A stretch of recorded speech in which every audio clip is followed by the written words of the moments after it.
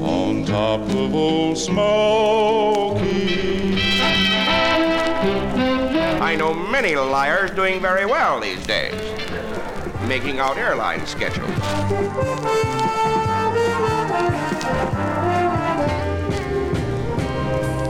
Mr. Bojangles, a date which will live in infamy.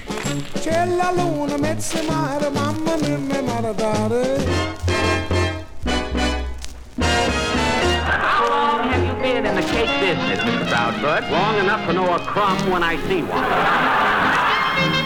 Time now for Spinning My Dad's Vinyl. Here with all his skips, scratches, and pops is my dad, Frank Vaccarello. Thanks, sweetie, and thank you for tuning into episode 119 of Spinning My Dad's Vinyl. We once again have a musician claiming he's top trumpet, or at least his recording label is saying that. I can see why my dad liked this album. This is a high-flying trumpet player surrounded by more than just 5 or 6 other musicians he's used to being around. So, get ready to hear a wildly successful and talented trumpet player with Volume 119, World's Greatest Horn.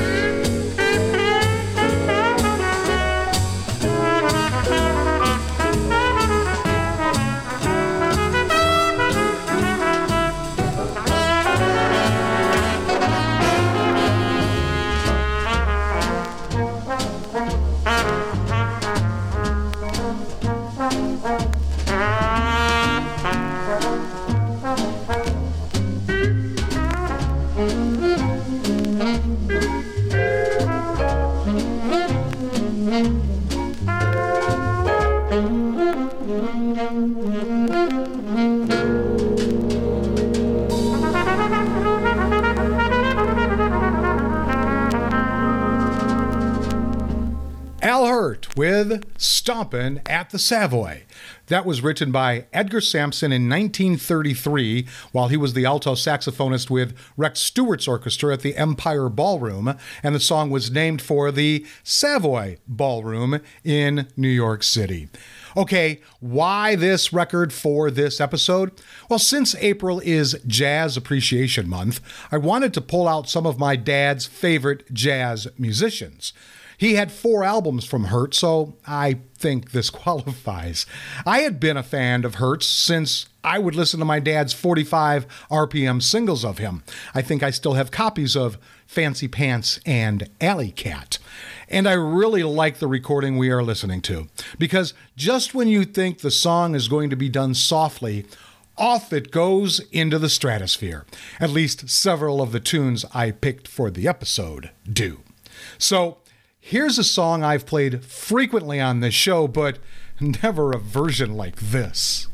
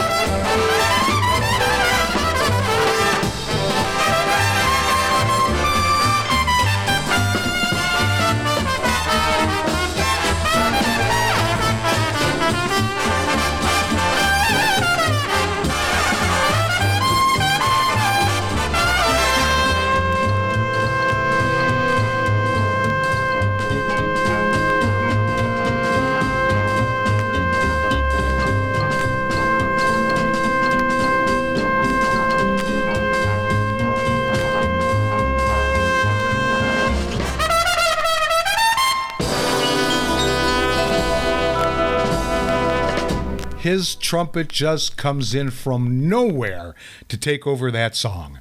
Begin the Beguine, written by Cole Porter, who composed the song between Kalabahi, Indonesia, and Fiji during a 1935 Pacific cruise aboard the Cunard ocean liner Franconia. Okay, let me tell you about my dad's vinyl I have chosen for this episode. Al Hirt, the greatest horn in the world, on the RCA Victor label, number LSP2366.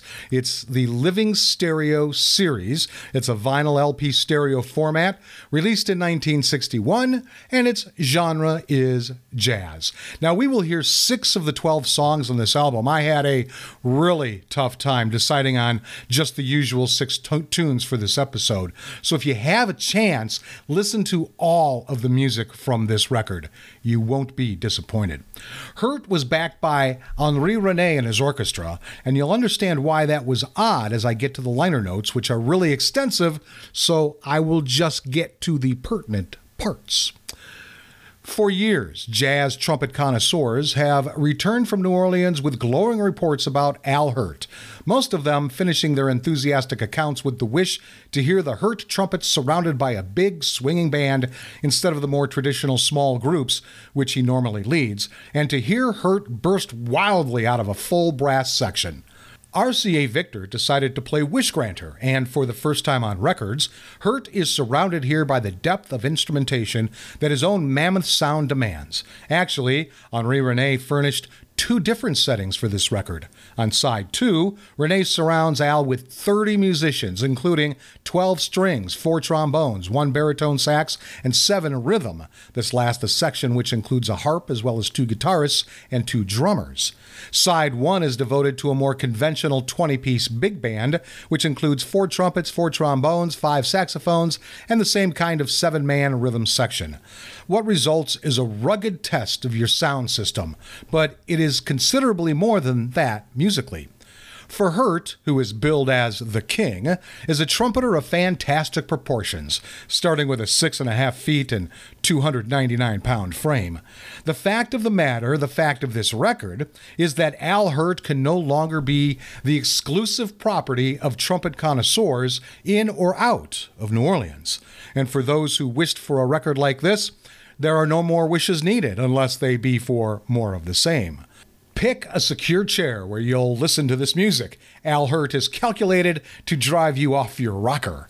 Now, that was written by Bill Cross, former editor of Metronome magazine, and when he wrote this, he was a freelance writer on jazz and modern music. Okay, let's see what prices this record is being sold at on Discogs.com. $5.95 for the highest, $1.65 for the lowest, for a $3.17 average and a $2.30 median. It was last sold on August 26, 2021 for $1.80. eBay had them from $2 to $10, and I found them on Amazon from $3 to $6, although one of the search results said someone was asking for $131.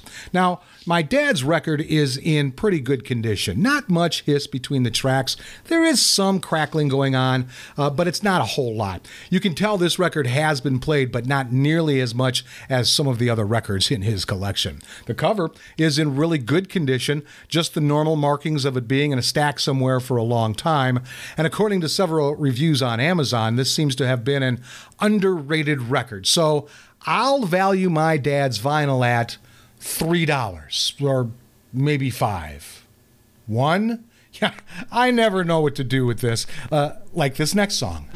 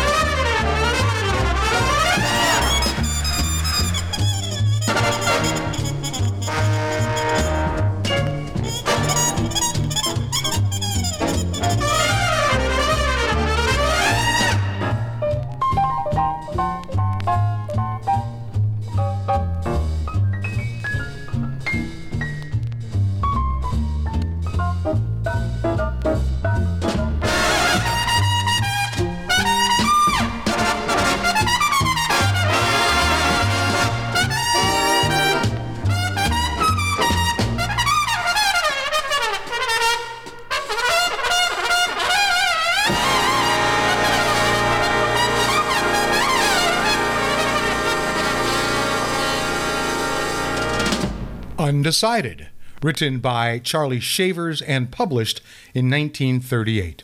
Okay, let's continue with more information on the life of this trumpet player. Alois Maxwell Al Hurt, born November 7th, 1922, was an American trumpeter and band leader. Now, we covered much of his early professional life in episode 48 of Spinning My Dad's Vinyl. In 1950, Hurt returned to New Orleans to stay close to his wife and 8 kids. Hurt's virtuoso dexterity and fine tone on his instrument soon attracted the attention of major record labels, and he signed with RCA Victor. Hurt posted 22 albums on the Billboard charts in the 1950s and 60s. The albums Honey and the Horn and Cotton Candy were both in the top 10 bestsellers for 1964. The same year, Hurt scored a hit single with his cover of Alan Toussaint's tune Java, which hit number 4 on Billboard, and later won a Grammy Award for the same recording. Both Honey and the Horn and Java sold over 1 million copies and were awarded gold discs. Hurt's top 40 charted hit Sugar Lips in 1964 would be later used as the theme song for the NBC daytime game show I Guess, hosted by Bill Cullen and originally airing from January 1966 to September 1969. Hurt was chosen to record the frenetic theme for the 1960s TV show The Green Hornet by famed arranger and composer Billy May. Based on Nikolai Rimsky-Korsakov's Flight of the Bumblebee, it showcased Hurt's technical prowess. In 2003, the recording again gained public attention when it was featured in the film Kill Bill. From the mid-1950s to early 1960s, Hurt and his band played nightly at Dan's Pier 600 at the corner of St. Louis and Bourbon Street. The club was owned by his business manager, Dan Levy Sr. Hurt opened his own club on Bourbon Street in the French Quarter, which he owned from 1962 to 1983. He also became a minority owner in the NFL expansion New Orleans Saints in 1967. In 1965, Hurt hosted the hour-long television variety series Fanfare, which aired Saturday nights on CBS as the summer replacement for Jackie Gleason and the American Scene magazine. Hurt starred along with marching bands from the University of Arizona and Grambling State University at the first Super Bowl halftime in 1967. He came back to perform at Super Bowls 4, 6, and 12. On February 8, 1970, while performing in a Mardi Gras parade in New Orleans, Hurt was injured while riding on a float. It was widely reported that he was struck in the mouth by a thrown brick or a piece of concrete and required 12 stitches to the underside of his upper lip. Factual documentation of the details of the incident is sparse, consisting primarily of claims made by Hurt after the incident, although police reported that the 1970 Mardi Gras was one of the worst for trouble, with hundreds arrested for drunkenness and violence. Whatever the actual cause of the injuries, Hurt underwent surgery and made a return to the club scene. This incident was parodied in a Saturday Night Live skit from their second season, Mardi Gras Special, the Let's Hit Al Hurt in the Mouth with a Brick contest. Leave it to that crew. In 1987, Hurt played a solo rendition of Ave Maria for Pope John Paul II's visit to New Orleans. He is also referred to in the 1987 film Good Morning Vietnam in a broadcast made by Lieutenant Hawk, played by Bruno Kirby. Hurt died of liver failure at the age of 76 on April 27, 1999, after having spent the previous year in a wheelchair due to edema in his leg. Now a song that was an instrumental, but now has lyrics, except we won't hear any sung in this recording.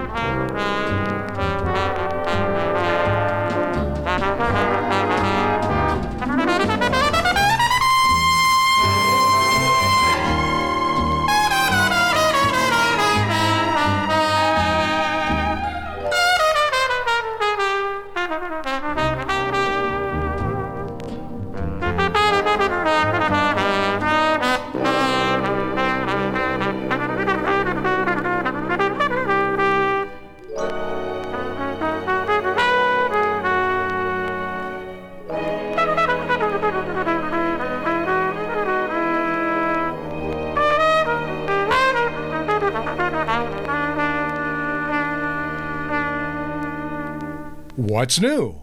And I'll tell you who wrote that in a moment.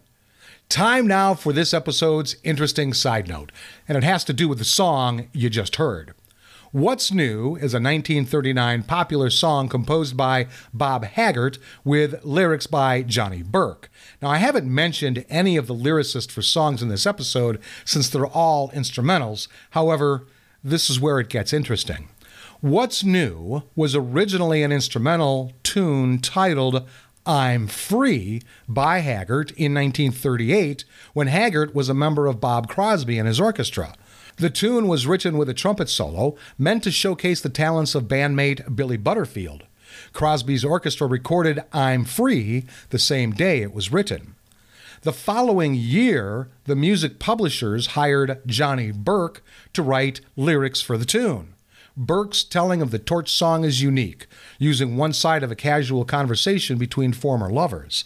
Thus, the song was retitled using the song's first line, What's New? The song was recorded with the new title in 1939 by Bob Crosby and his orchestra with vocalist Teddy Grace. That song reached a peak chart position of number 10. Bing Crosby recorded the song on June 30th, 1939 with John Scott Trotter and his orchestra, and this was the biggest hit recording of the song, peaking at number 2 during a 10-week stay on the charts. Other popular 1939 recordings of What's New include Hal Kemp and his orchestra with vocalist Nan Wynn, which peaked at number 11, and Benny Goodman and his orchestra with vocalist Louise Tobin, which peaked at number 7. So we just heard a song that was recorded as an instrumental with the same name as the vocal version, even though it originally was recorded under a different name as an instrumental. Well, I thought it was interesting anyways. And now, I think this is a great version of one of my favorite standards.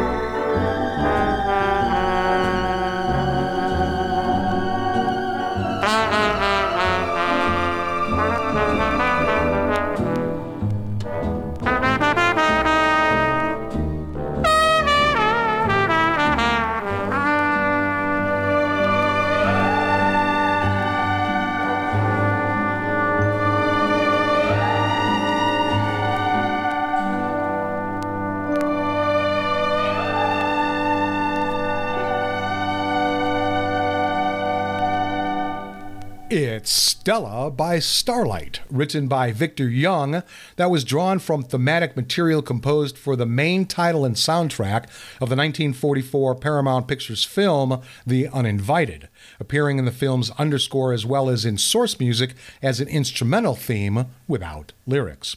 Well, I hope you enjoyed this episode as much as I enjoyed bringing it to you.